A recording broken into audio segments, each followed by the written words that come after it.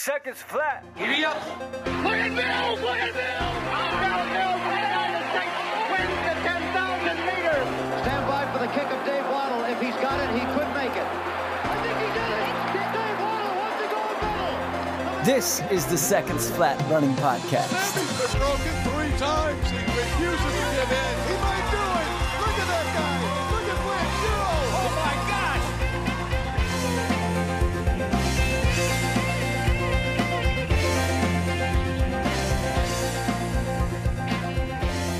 Hello, everyone, and welcome in for mile 127 of the Seconds Flat Running Podcast. It is great to be back with you.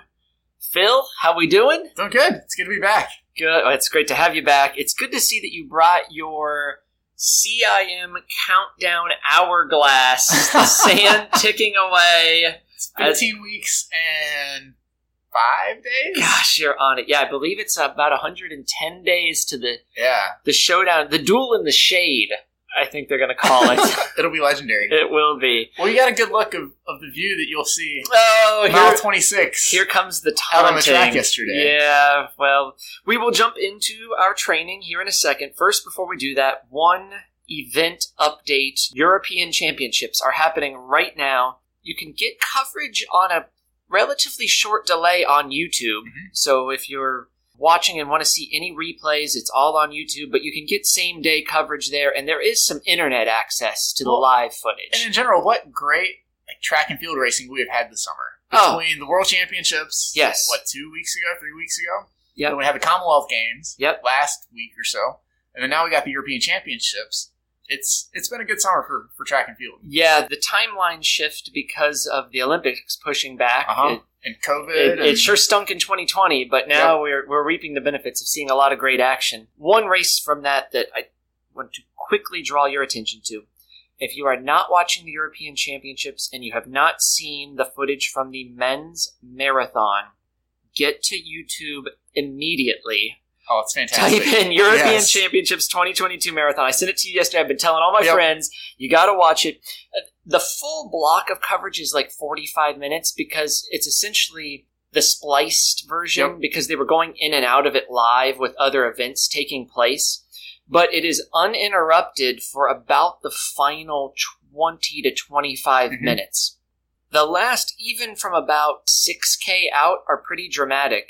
I don't even want to spoil who wins for people who haven't seen it because you won't believe who wins until there's about 1 second left in the race. It is the most exciting and dramatic marathon finish I can remember in quite some time. We've had a couple down to the wire, like Boston finishes in recent years, but the comeback element here and having a German in the mix at home in Munich. Well, and just that setting at that finish line. Oh, yeah. With him coming down the last, 200, 400 plus meters. Crowd's going wild. Stacked deep. And the one little spoiler I'll give you is don't look over your left shoulder to see if someone's coming when he's sneaking up on you from the right, because that could bite you after 26.19 miles where it all happened. So check it out. Euro Champs, men's marathon. Find it on YouTube. I would say marathon race of the year so far. Oh, absolute gold. Well, and a great example of just a championship race where so many of these races are like time trials or paced events where it's just who can hang on the longest and who's falling off towards the end, whereas this is truly a race down to the finish. And the winner was tactically the most sound. Yeah, so great action. Check it out. Phil, what do you say we take a spin through the last week of our training? Yeah, that sounds good. It is Wednesday. Now, my normal rule is we don't count the day we're on, but I've already doubled today. Oh, okay. And triple is not in the plan. You're done for the day? So, you want to go with last Thursday to this Wednesday? Yeah. That'd be the last 7 days? That you sounds want good. to give that a shot? So for context, last week was a vacation week down at the beach. It was with the extended in-law, so it was a great opportunity to get out of the house and go for a run and do some training away from everybody. You were at the Monaco of the Southeast, I believe, Myrtle Beach. Beautiful training grounds. Yes. With lots of scenery, Oh. The dollhouse is right down the street. Yeah, well, you spend a little bit of time there. Well, it's $5 steak and eggs after midnight. How can you not? Yeah, it is truly one of the great cultural capitals It almost of the world. compares to the vegan buffet out near the airport. That's for you, Dino. Anyways, Thursday was an off day, so I took the bike out for an hour just for an easy spin on some nice flat roads with lots of traffic. Friday, Sounds peaceful. Oh, it was. Friday, the little one woke up early, and she was willing to hop in the stroller, and we got out for an easy hour, which I was grateful there were some flat roads down there. Can't beat that. So nothing special, just an easy hour. Got in about a little over 7.5 miles at 8-minute pace or so. Saturday was, you thankfully gave me a little bit of grace on the travel day home, so as an excuse to get the little one out of my wife's way as we got packed up, I took her out in the stroller and got in 30 minutes, again, easy. Just shuffling along. Adjust for life. Yeah. Right? There's no point in trying to force something in on that Saturday when you have a big travel day. Just a good reminder for everyone. Give yourself some grace and some space. No, it was nice to get something worked in with the room that I had, but it was also nice not to have anything too overly prescriptive on that day where it was, we were kind of on a schedule that was not determined by me. So got in a few easy miles though, which was good. Sunday was good to be back in town. Got a nice long run in. Joined you and Kyle for a good bit of it and got in a little bit of the soft surface. And I'll talk a little bit later about the shoes I took out for that one. But it was just 2 hours, no specific effort, just nice and easy. So got in about 15 miles there. Great. And then Monday, you know where I was. I do. It was my lovely loop around town, out with friend of the show, Jim. Nothing special, had a few strides thrown in there. And then yesterday was a big boy workout. Yes. A good group out on the track. Yeah, great workout. Before we get into it, I will say that this was a spot where I probably erred a little bit we got everybody out to start even earlier than we normally do, but knowing that this was a pretty beefy session, I should have had either you get out even earlier because you always have to leave first with your work schedule, or the whole group should have started even earlier, which might have been too much to ask because we were already out there. I mean, we were finished before sunrise, I think. No, and that's kind of, towards the end, that's what I was thinking was that, it was nice not to know what the workout was going into it. Yeah. But getting in those first couple reps solo probably would have allowed me to finish the whole thing. The workout, anyways, was a broken 2 miles. So you came up with it, so I'll let you explain it. Yeah, so I had a buddy say to me later that day when he saw my workout, it must have seen my log on Strava, and he said, boy, I really like that workout you did today. I'm going to have to use that with some of the people that I write training for. First I said, well, no, it's mine. You can't. But I knew the general stimulus we wanted. I had some ideas floating around that I was really trying to tinker with and try to come up with something new to be fun and fresh for everybody. So I just created this the night before. I had nothing that I was working from, but it was sets, as you said, of broken 2 miles. Yep.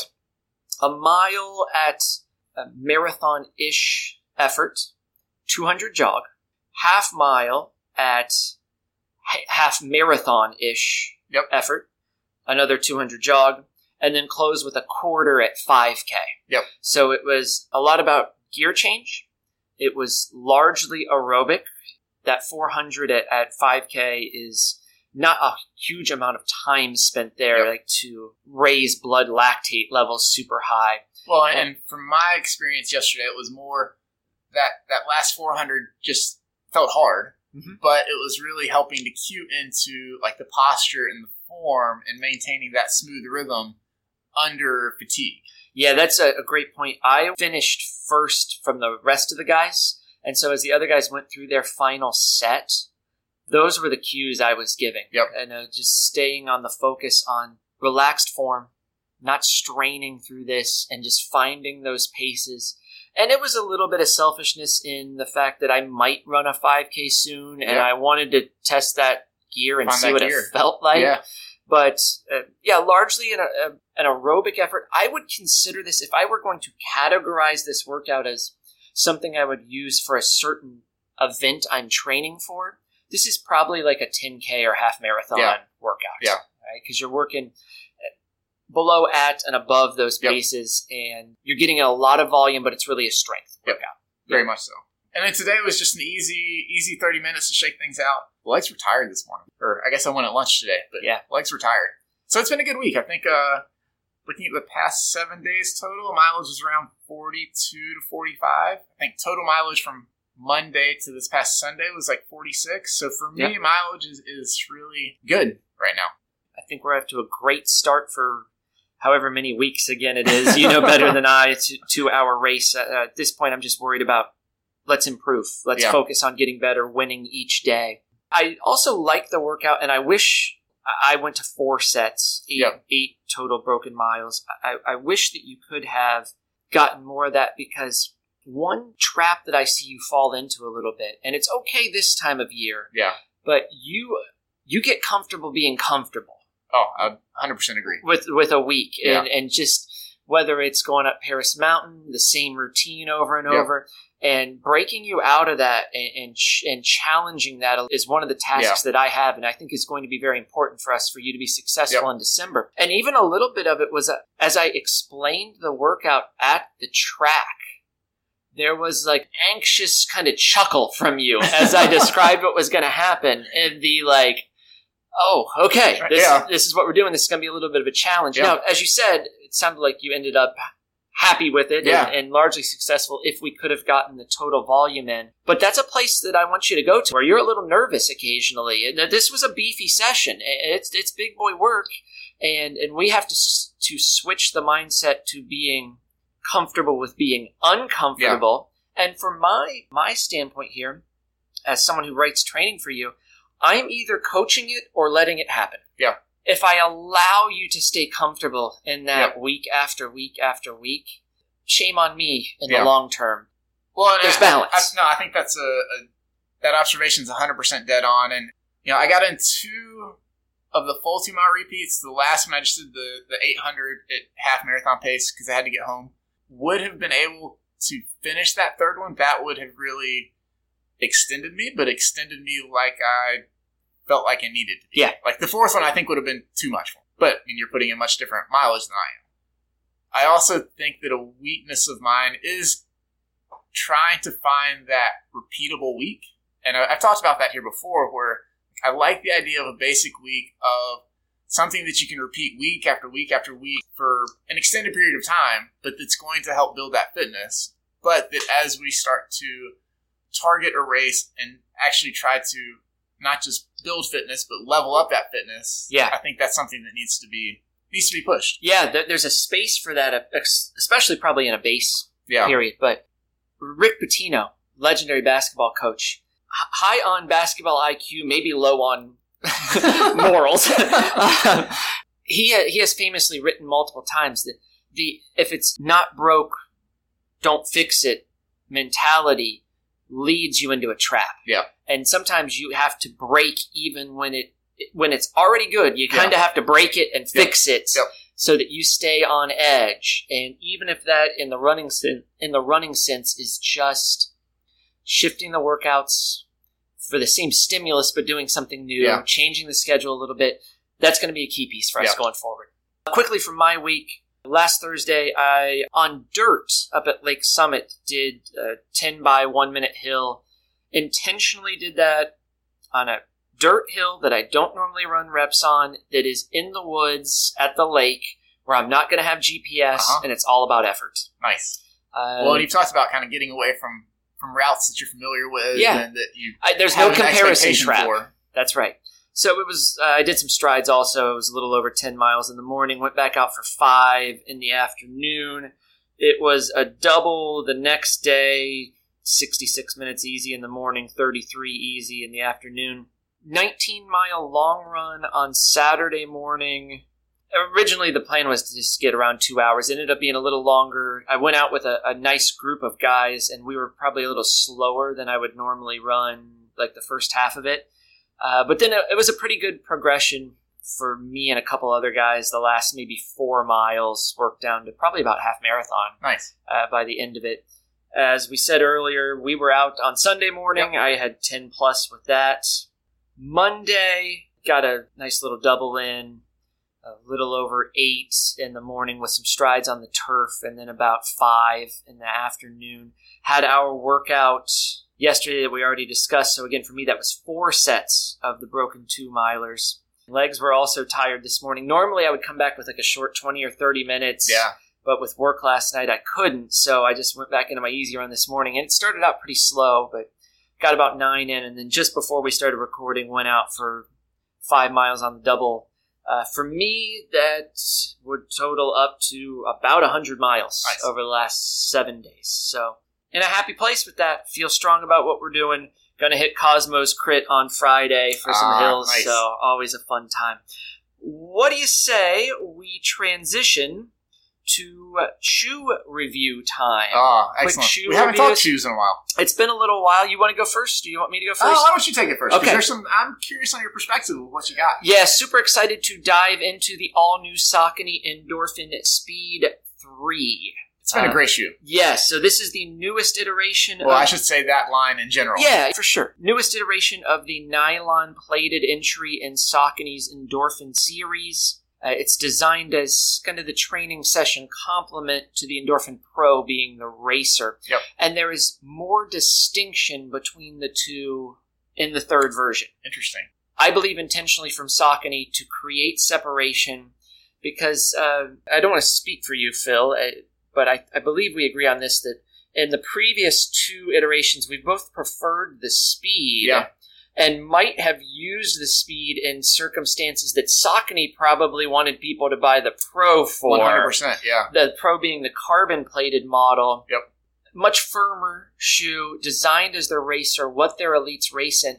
But for a lot of the general public, that Speed could have been a racing shoe in addition to being the training shoe. Well, and I think that is probably what Saucony was figuring out, that there were so many folks that maybe not on the pointy end of the performance spectrum, but that, like myself, that just an enthusiast that likes a little bit extra cushion, likes a little bit of extra stability. The Pro is good, but the Speed had a little bit more of. But also it's still a fast and light shoe in the Speed. The previous versions of both were very popular. A lot of our friends are in that Speed 1 and Speed 2. And so these are my impressions after about, I think we're getting close to 50 miles on this shoe now. First big picture thing is, for what I'm using it for, I think it is better than its predecessors, which were very good shoes. Yeah. And before I explain why, let me just hit you with some specs really quick. Manufacturer specs would put this right at the same weight as the version 2, which is about 8 ounces in a sample size 9. That's what they use for their weights. Their comparison. My size 11.5 came in at 8.8 ounces on the way in. It is an 8 millimeter heel to toe offset, so that drop again is the same as the previous versions. Now, the big takeaways. 1, this shoe is built on a significantly wider base.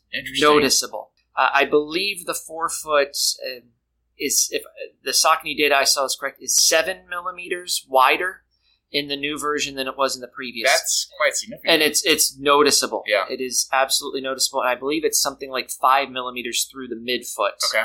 Wider than it was before. I prefer that. Yeah. And that's one of the elements that to me makes it feel more traditionally Saucony. Yeah. The Speed 1 and 2 were a little out of the box compared to what Saucony did before. Even Saucony's edgy stuff of the previous generation was like your Kinvara. Yep. Or your Freedom. And I think you notice some similarities to the best versions of those shoes. Well, and you have more insight since you've been in the shoe, but I think that extra width, both at the forefoot and the midfoot, probably give that shoe a much more stable ride 100%. And also work for a broader percentage of folks, whereas a narrower ride, when a shoe gets too narrow, it requires much more, I hate to use the term skill, but more control with your foot strike and your foot placement that not everybody might have, whereas having something a little bit wider gives you a little bit more room for error and to still be comfortable and stay healthy in the shoe. Agreed. Good point, Phil. Moreover, this also feels softer to me than the past editions. I believe in part that's about the flexibility of this version of the nylon plate. So I'll come back to that, but the upper would be the other piece where I notice that it feels a little softer. So although the weight is the same, it feels lighter on my foot than the previous two, and I think that's about the upper material being both a little thinner and a little softer Okay. than what they put in the previous mesh. I think that flexible plate could be the one big drawback. The nylon being more flexible than before, I don't think the shoe feels quite as snappy. And so it makes it a shoe that I'm more comfortable doing more things in, but I might not like it as much for the fastest of the fast things. My other big question mark going forward is going to be outsole durability. They reduced some of the rubber coverage on the outsole. I'm guessing that was a weight reduction move. And early on, I'm seeing some signs that it might not wear as well over the life of the shoe, but it does feel grippier than it did before. So there's some trade-off there. That commentary comes from my use for some easy runs that I ended in strides. The hill session I did last week, and I thought that was where the shoe really shined because it feels so light. Nice. And then a medium-long progression run about a week and a half ago was in this shoe as well. So, overall verdict. I am not sure it's as good of a race option as the previous generations were for the masses, even though that's not necessarily the intent. It's designed to be more of a workout session shoe. Because it feels less snappy, I'd say fewer people are going to like that. Now in the world where people are used to plated shoes, the lightweight's going to feel great, but it's not quite as snappy. $169. I really enjoy it.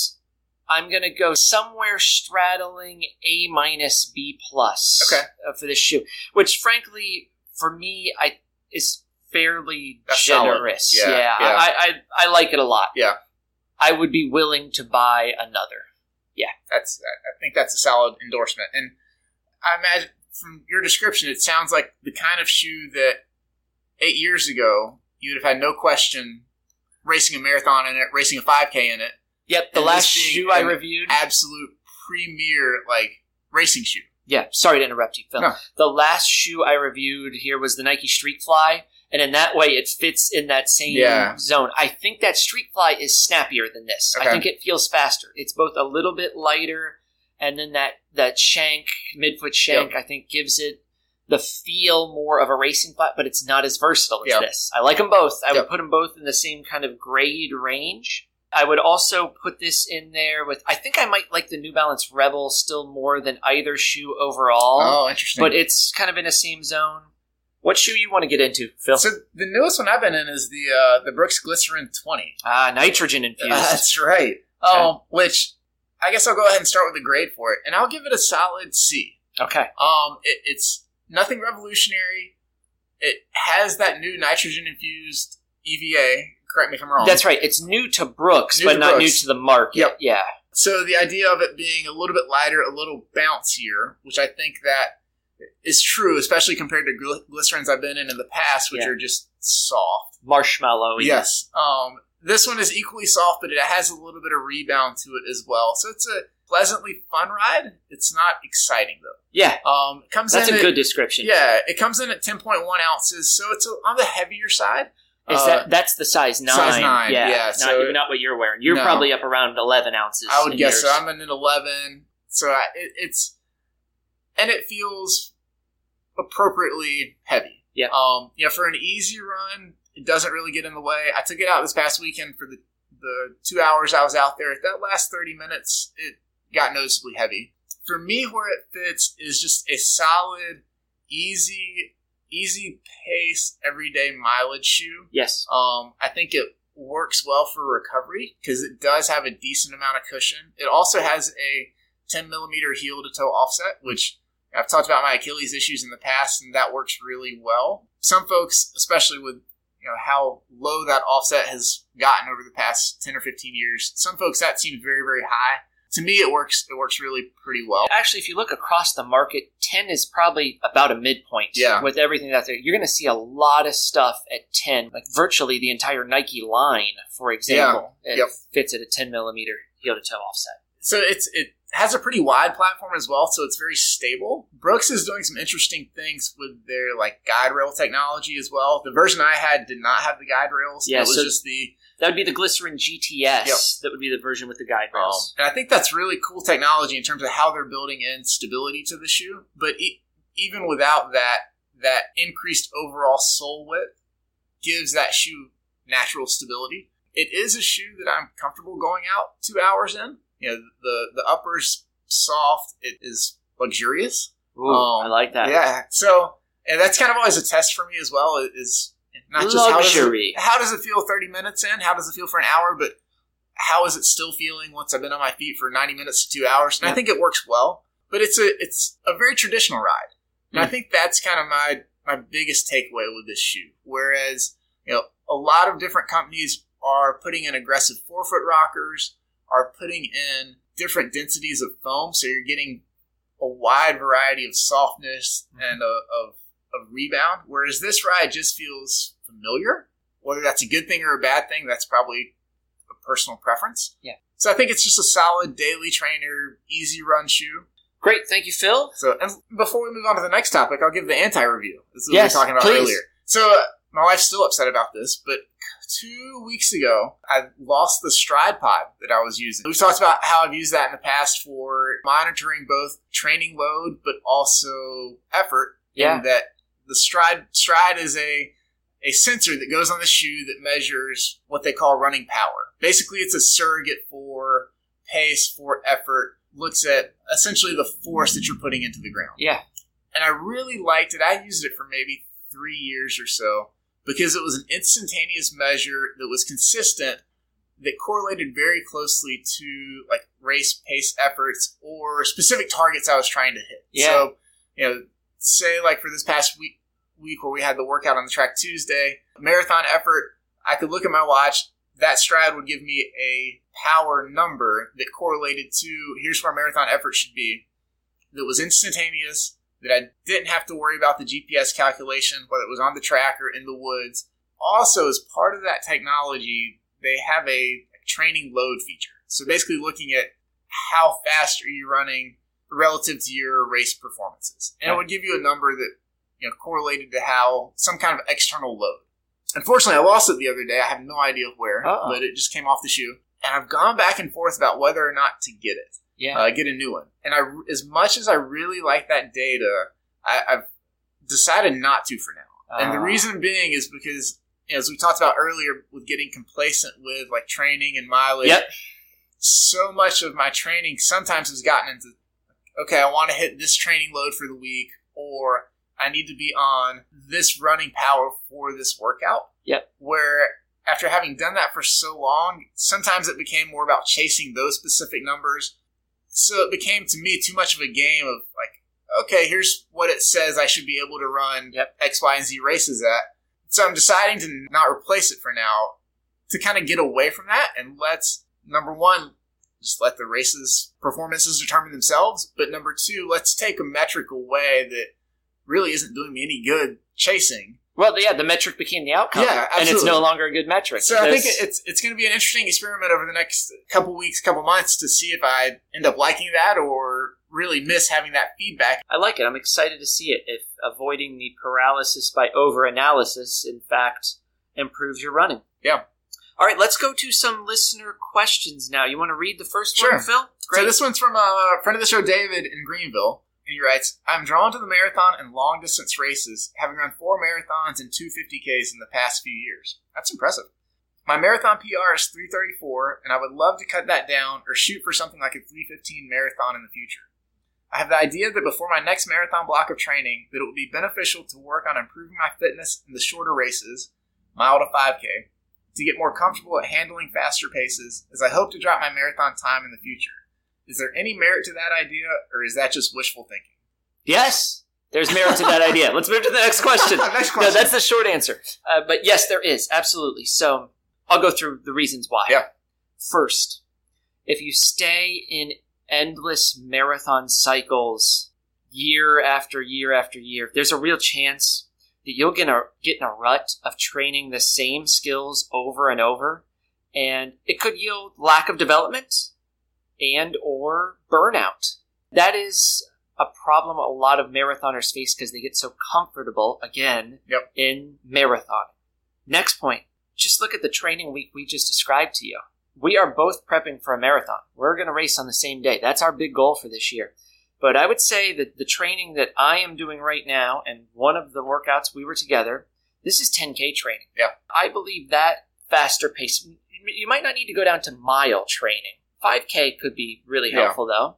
10K, I think, is very, it's beneficial in that it's highly efficient in developing the higher end paces that are necessary for marathon development. You're talking about raising your ceiling. Yep. It's incredibly hard to run 26 miles at, I'm going to use 7-minute pace because that's just slightly faster than his PR. Yep. If you can only run one at 6:45. And we want to improve economy and our thresholds and get as close to that fastest mile as you can. But in this scenario, if I can move that number and make it 5:45, there's so much room for growth. Yeah. So while mile pace is nowhere near the most important variable in training for a marathon, ultimately we are held back by the fractionalizations of our speed at the highest rates. Yep. For myself, I know that my max numbers like a VO2 max and my high-end speed are probably not as good as a comparable marathoner, but that's from years and years and years of running a lot of miles and working on the high-end aerobic skills and raising that floor. Yep. But I want to lift the ceiling as well. What David is asking about and describing truly is a base general to specific model for marathoning. Yep. We think about moving from base to specific like a pyramid, but in many ways that is untrue of the marathon, that traditional pyramid where this is so true of like 5K training and cross-country training, where you do the base general aerobic work and you move towards this point of sharpening faster stuff. I like the funnel metaphor. Yeah. This is what Renato Canova uses. While his marathon methods and training may be overkill for the average runner, he's working with elites who can handle a lot of quality and quantity. The idea of sprinkling different variables all the way around the edges. I'm salting the rim of that margarita, right? And so I'm getting all the stuff, and then as it moves through the funnel, I move toward more specific. I do the marathon stuff later. So to that point, I encourage everyone to check out an article that was in Podium Runner from a couple years ago, and you can get this via Outside Online. It's entitled Steve Spence's Best Race and How He Achieved It. And the connection to our topic screams at us from the subtitle. Quote, Spence was ready to give up on the marathon until he turned his training upside down. Mm-hmm. End quote. So if you don't know Steve Spence, he won a bronze at the 91 World Championships marathon in, I believe, Tokyo. We've had at most a handful of Americans get world champs or Olympic medals in the marathon. Yep. I mean, he's in a list with Frank Shorter and Galen Rupp and Meb and maybe one or two more. Well, and he's also run a sub-5 mile for I believe 40 years now? I want to say it was something like 47 consecutive years to run sub-5. Yeah. And so the article actually details the autumn before his World Championships bronze when he won the Columbus Marathon. And the big switch he made was not doing a ton of endurance work early and then moving through a traditional taper where you get faster towards the race. That's now more common to not do that, to get more specific. But even in what many consider a somewhat of a dark age of American distance running marathoning in the 90s, our best were doing the faster work early and the marathon-paced work later as a way to break through that plateau in marathoning that Spence felt. And it allows those efforts you do, like a marathon effort tempo later on, just to feel more comfortable. To take away the whole physiological of training what's happening, it can allow it to feel easier and to grow your confidence. So for all those reasons, I say yes. Great. Go for it, Dave. I agree. From my perspective, in general, it's a good idea. But as you mentioned, improving just that overall fitness, regardless of whatever race you're training for, is going to improve fitness across the board. Yes. Whether that's training for a 5K, in this case, it's setting up marathon fitness, or whether that's conversely somebody that's wanting to rush 5K fast. Yeah. addressing some marathon type training to build that aerobic Bringing base. up the aerobic base, right? And raising your thresholds. Yeah, so just improving that overall fitness that you're going to get from that different stimulus is going to be productive. The other note that you made is just changing the speeds that you're training at. Mm-hmm. You know, as we looked at our weeks, that we look at the whole week in general, we're hitting every single pace at some point during that week. Yeah. Now, it may not be a significant amount. You know, we may be hitting 3K, 5K pace with just a handful of strides or a couple 400s, but we're hitting everything from that top end speed to just easy recovery pace on a pretty frequent basis. Mm-hmm. And how you balance that through the week, it depends on where you are in your training cycle, but absolutely that training for a 5K is going to help that marathon performance.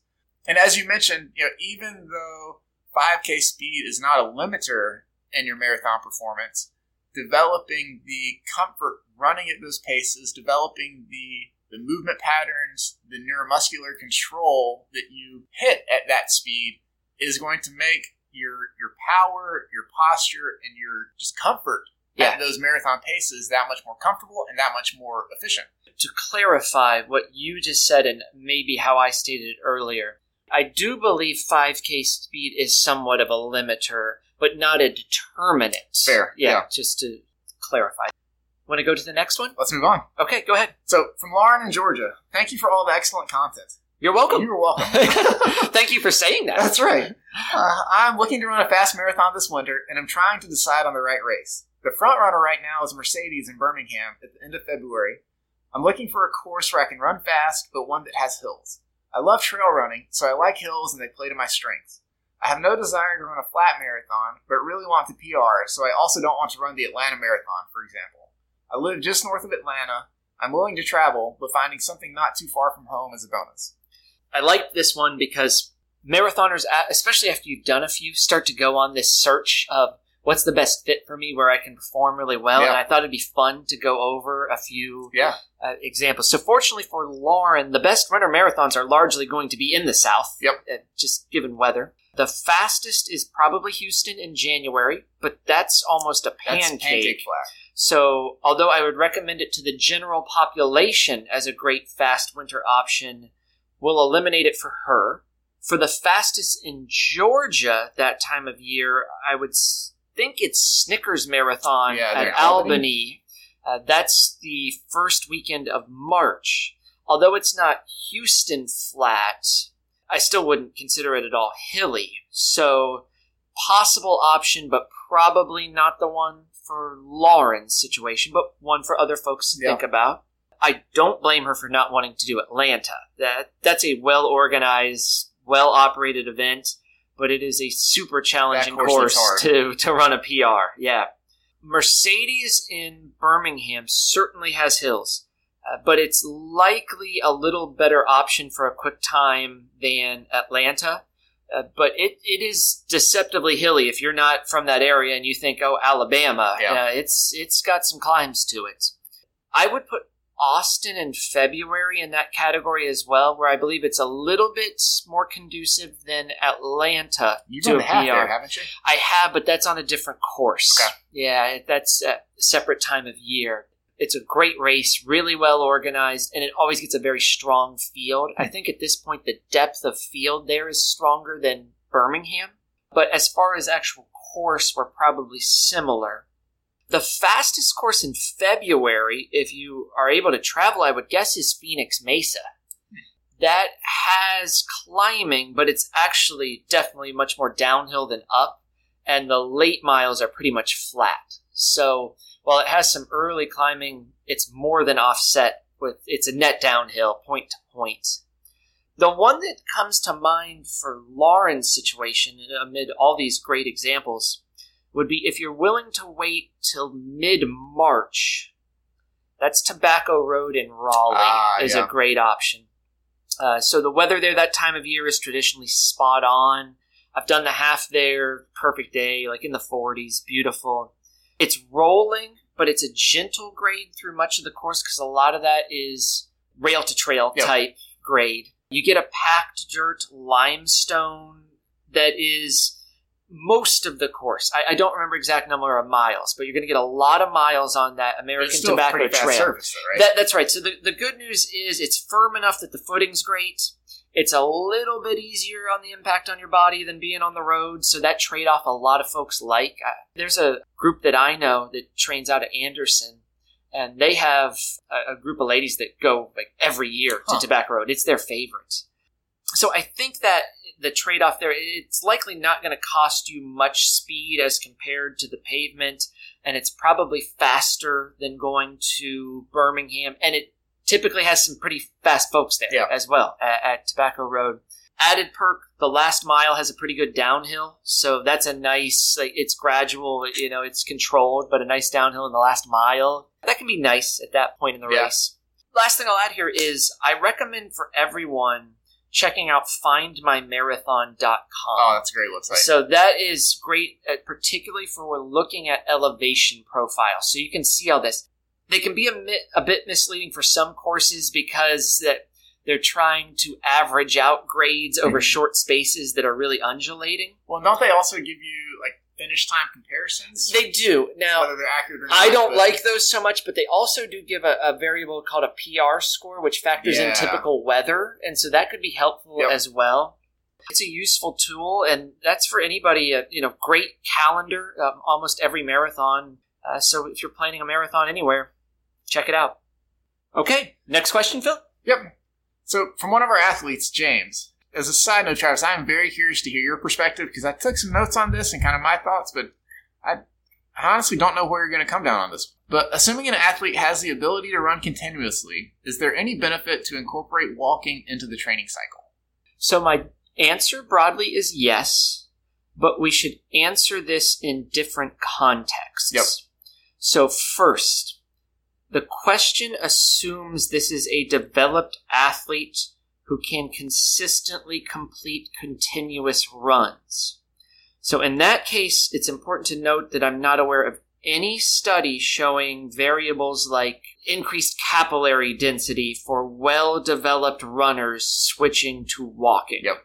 We know marathoners 100 plus years ago included the brisk walk as a long walk. Yes, as a key and frequent part of their training plan. But that's not the same as saying a marathoner did it 50 years ago. Yeah. Because that was the start of the marathon boom. And guys like Frank Shorter weren't going for long walks as a substitute for running within their training. So some training mechanisms have evolved in the past half century, but a lot of marathon training is at least somewhat similar. Whereas when we go back a century plus, it looks very different in the training, in the nutrition, all those variables. So we don't see that commonality with that era of heavy walking now being a part of running training. The two areas of benefit that I see are one in recovery and two, mental health. Interesting. We know the blood flow induced from a casual stroll can be huge help in recovery. And frankly, the exceptionally slow, like Kenyan, poli type runs, they're sandwiching those in between a lot of really hard sessions. Yeah. And there's a reason that they do them so slowly. But there's also plenty of stories from folks who visit there who see this in action and will tell you, I could probably just walk at that pace. So that poli approach might serve a true training purpose as part of a progressing into a warm-up to actually function in running that slow, being valuable. If it wasn't so culturally valued there, I'm not sure you couldn't just replace it with walking, frankly, and get the same thing that they want to get, or something really close from a recovery session perspective. Yep. And we know there are countless studies on the benefits of being in nature or decluttering our minds while walking as perhaps a processing mechanism, a place of mindfulness, of meditation. There's no question that has a broader benefit for your general health And if we take that and translate it to running, general health, happiness, and wellness allow you to be in a space where I think you can better train to be you can absorb fast. more training. Yeah. Walking is such a quintessentially human experience. It is something that we are made to do, to embrace movement through space. So I love this as part of training, but if you are an athlete who is well developed and has the ability to run continuously, I don't see this substituting for the things you're doing in running.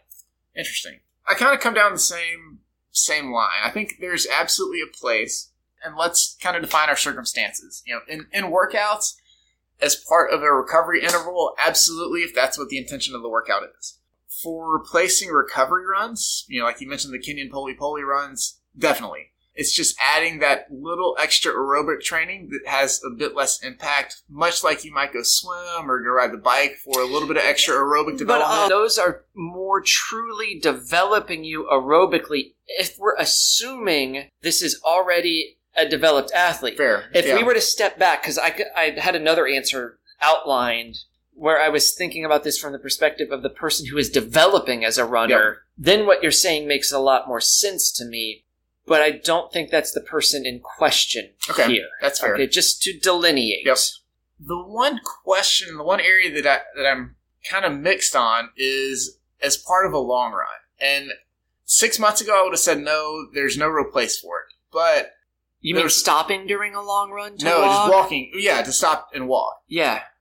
Because there was an article that came out that Marius Bakken wrote looking at his training program for a marathon. Mm-hmm. And through those cycles, he has several 3-hour runs that are broken with 10 minutes running, 1 minute walking. And this isn't just for like a developing runner, but this is for somebody that's running for performance. Well, it's allowing him to get a more significant chunk of total time on his feet. So you're getting a whole lot more time on feet. And so I think that's a curious way to incorporate that and probably has some value. Joe Newton did that at York High School. Interesting. As well. And that's interesting because those two have a connection. Mm-hmm. That's where Bakken, when he was in the States. That's right. Yep. I don't remember the exact numbers, but I know there was some 80s training logs from York High School in Illinois, which was a dominant power at the time. There's the documentary film, The Thin Green Line, about them, where I believe like every easy day they would chunk this. They'd do like you ran 45 minutes and then walked and caught your breath and got a drink or whatever, and then went back out, and it would be smaller chunks each time. And so it allowed you to mentally kind of wrap yourself around, now I only have to do 15 more minutes. And it was a way for them to increase volume that they did with all their kids, not just their most advanced runners. So I do see the parallels there. Yeah, frankly, Phil, I don't do that in my long running, but I don't have a problem with the idea. And I know it's not a common practice to really extend long runs out that long all that often. Yeah. But I think that's a curious test case at least. Yeah. And he certainly has the results to back it up. Yeah, it's the same concept, though, of just like to use him as an example in this Norwegian model of trying to get as much time as possible at or slightly below these threshold efforts. In specific zones. Right. Yeah. And so rather than doing your 20-minute tempo run, if we can break it and walk in between and get 30 or 35 minutes, is that then more valuable? The assumption would be yes. Yeah. And so we're now applying that to walking as segmented within runs, which again, I guess I didn't think about in the context of the question, but I like it. Yeah. But really, my final point, and I think is really probably where the spirit of this question comes from, as a replacement for like just your average easy run. I don't know how much value there is there. Yeah, so my general answer to that is no. Yeah, especially when you're capable of going out and running 30 minutes to an hour or so most every day. Replacing that with just a walk, that's not going to give you any added benefit to your training. Yeah. Want to go one more? Yeah. This kind of comes from several recent emails and really is about super shoes and kind of the new technology out there. Yep. When and how should I use them? At what ability level are they worth the investment? And can you rank or categorize them? Yeah, we had to compile. Multiple people have gone back to this because we keep touching on it at times. So let me begin here with the when and how.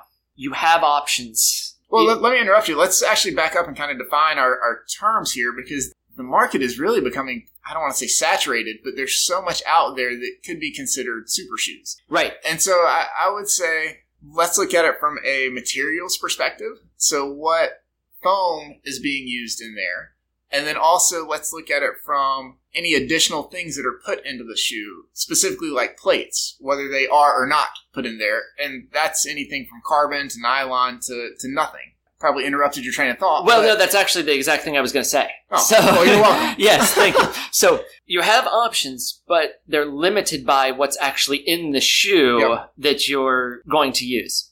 A plated shoe, to me, regardless of what that plate is made out of, whether it's carbon or nylon, which the carbon is the most aggressive and most common in the fastest iterations of these shoes.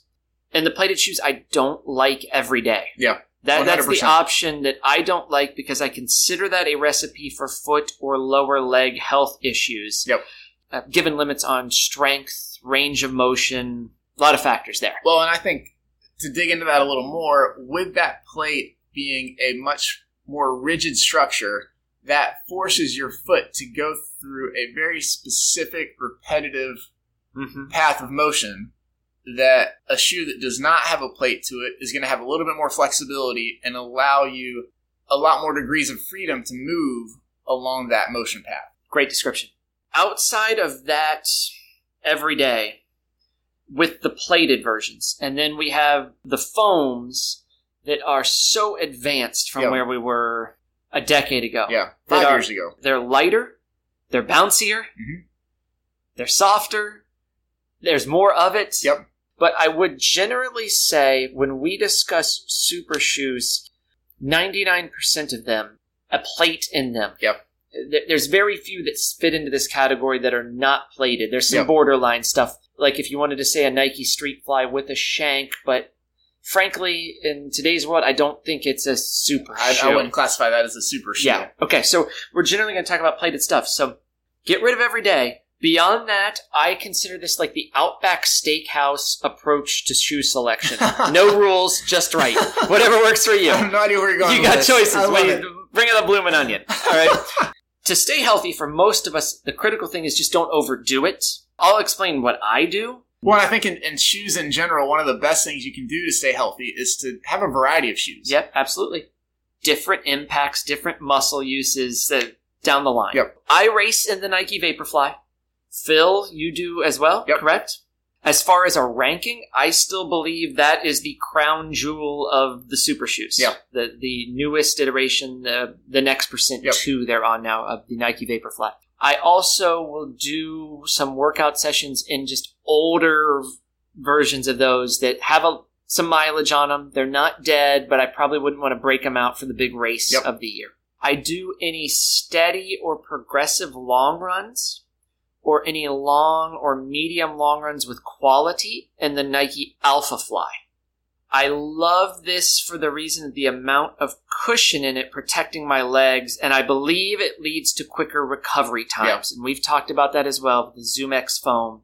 Those are both, the Vaporfly and Alpha Fly are both soft shoes despite having a carbon plate in them.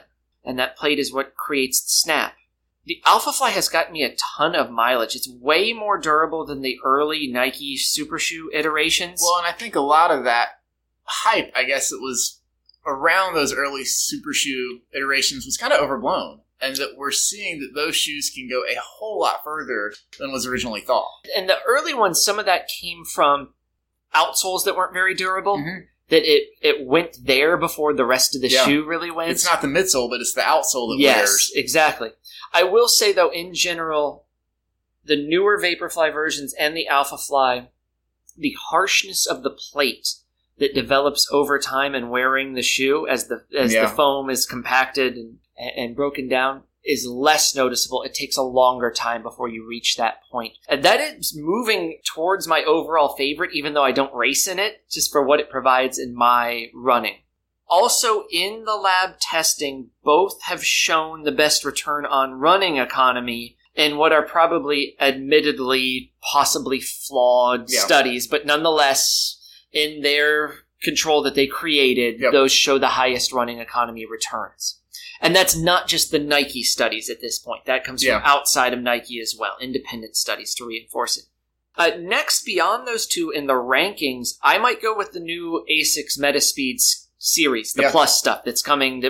It's out, but it'll be available to the masses next month. In September, you'll have broader access. We're seeing great results from the pros racing in these, both marathons and tries and shorter road races.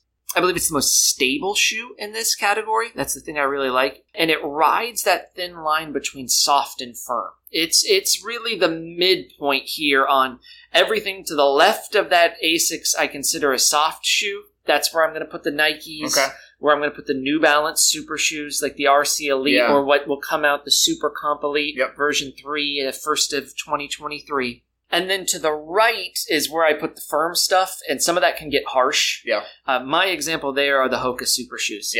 Hoka makes some great stuff, particularly on the trails. You and I both love their Torrent. But frankly, I put the Hoka stuff at the bottom of the list on my super shoe rankings. I actually like the Bondi X the most of all the Hoka offerings. Interesting. Never race it. It's just the most comfortable. I find their stuff to be really quite harsh. The New Balance, and Saucony stuff is also quite good, and some might prefer it to the ASICS. Again, if you like a soft and you want to go away from the Nike, the New Balance is good. I found it to be quite durable. I've mentioned this on here before. It feels a little more like a traditional flat in how it sits, the angle at which you sit in this shoe, and you're a little lower to the ground in the first two versions. I've used both of those extensively and enjoy them. As to the question of what ability, simple answer is, what ability level is this worth the investment? I've been at big marathons, and I've seen people anywhere from 2 hours to 4 hours wearing this stuff across the board. The Nike more than anything else, but now as we have more good options, you're seeing a bunch of them. People find what feels good to them. They may benefit some people more than others. I think there's pretty good evidence that that's true based on certain efficiency factors. But here's my general guidance. Do you like the feel of the shoes? Do they feel fun to run in? Do you feel like maybe you're going to move a little bit faster in it, even if it's placebo? And if so, are you serious about running your fastest regardless of the absolute time that translates to? If you answer yes and check all those boxes, then go for it. Don't let anybody try to put you in a box of saying you're too slow to wear them. Who cares? It's not somebody else's race. That's your decision of if you want to invest the money and where it fits in your budget. We're going up to potentially $275 here with an Alpha Fly. That's a huge commitment. I understand that. Now, of course, the triathlete on the scale of what they're spending this stuff on, it's penny compared to a set of race absolutely. wheels. You better be in them. But I would say then to that person, at least try them on and see what you think. So if we were to rewind to our first question, we'll end with this. To our listener who was in the 330s somewhere, and if that person is thinking about it, I'd say, try them on, see what you think, and decide what works for you. And frankly, at this point, with the regular training shoe now approaching on average $150, if there's something at $200 that you can race in and possibly use for some other stuff as well, why not give it a shot and go for it if you really want to? Well, and I think from my perspective, I mentioned earlier the value of having just different shoes in general to rotate through. This gives a really nice option for those big days. Yes. But again, to your point, who are they for? Really, it's anybody that enjoys them. Yes. We're using them for pretty similar uses. I know plenty of folks who would prefer not to use it until race day to get that extra little boost to feel even sharper, which is another approach you could go with. But hopefully that helps a number of folks who have emailed us navigate through what they should do in purchasing their next race shoe. Before we go, quickly, I'm going to give a little teaser from another question we had. It said, I enjoyed the recent episode of Cornerstone 5K training workouts. Do you have a common or popular workout that you dislike and try to avoid in training, and why? And I could answer this in 2 sentences. Sentence 1, Yasso 800s. Sentence 2, why? Because they're not a marathon predictor. Know why you're doing what you're doing when you're doing it. Episode 128 right They there. could have a place that's somewhere, but Yeah, I don't even want to talk about him any more than that. So there's your quick answer to that one. Sorry to that listener. Send me another email. We'll get into more discussion of that in an email exchange, please. I'd be happy to answer that one. Thanks so much for listening to Mile 127. It's been a joy to take some of your questions and comments. As always, please subscribe, rate, and review Apple Podcasts, Spotify, etc., etc. And you can contact us at secondsflatpodcast@gmail.com. Everyone have a wonderful week, and we will talk to you soon.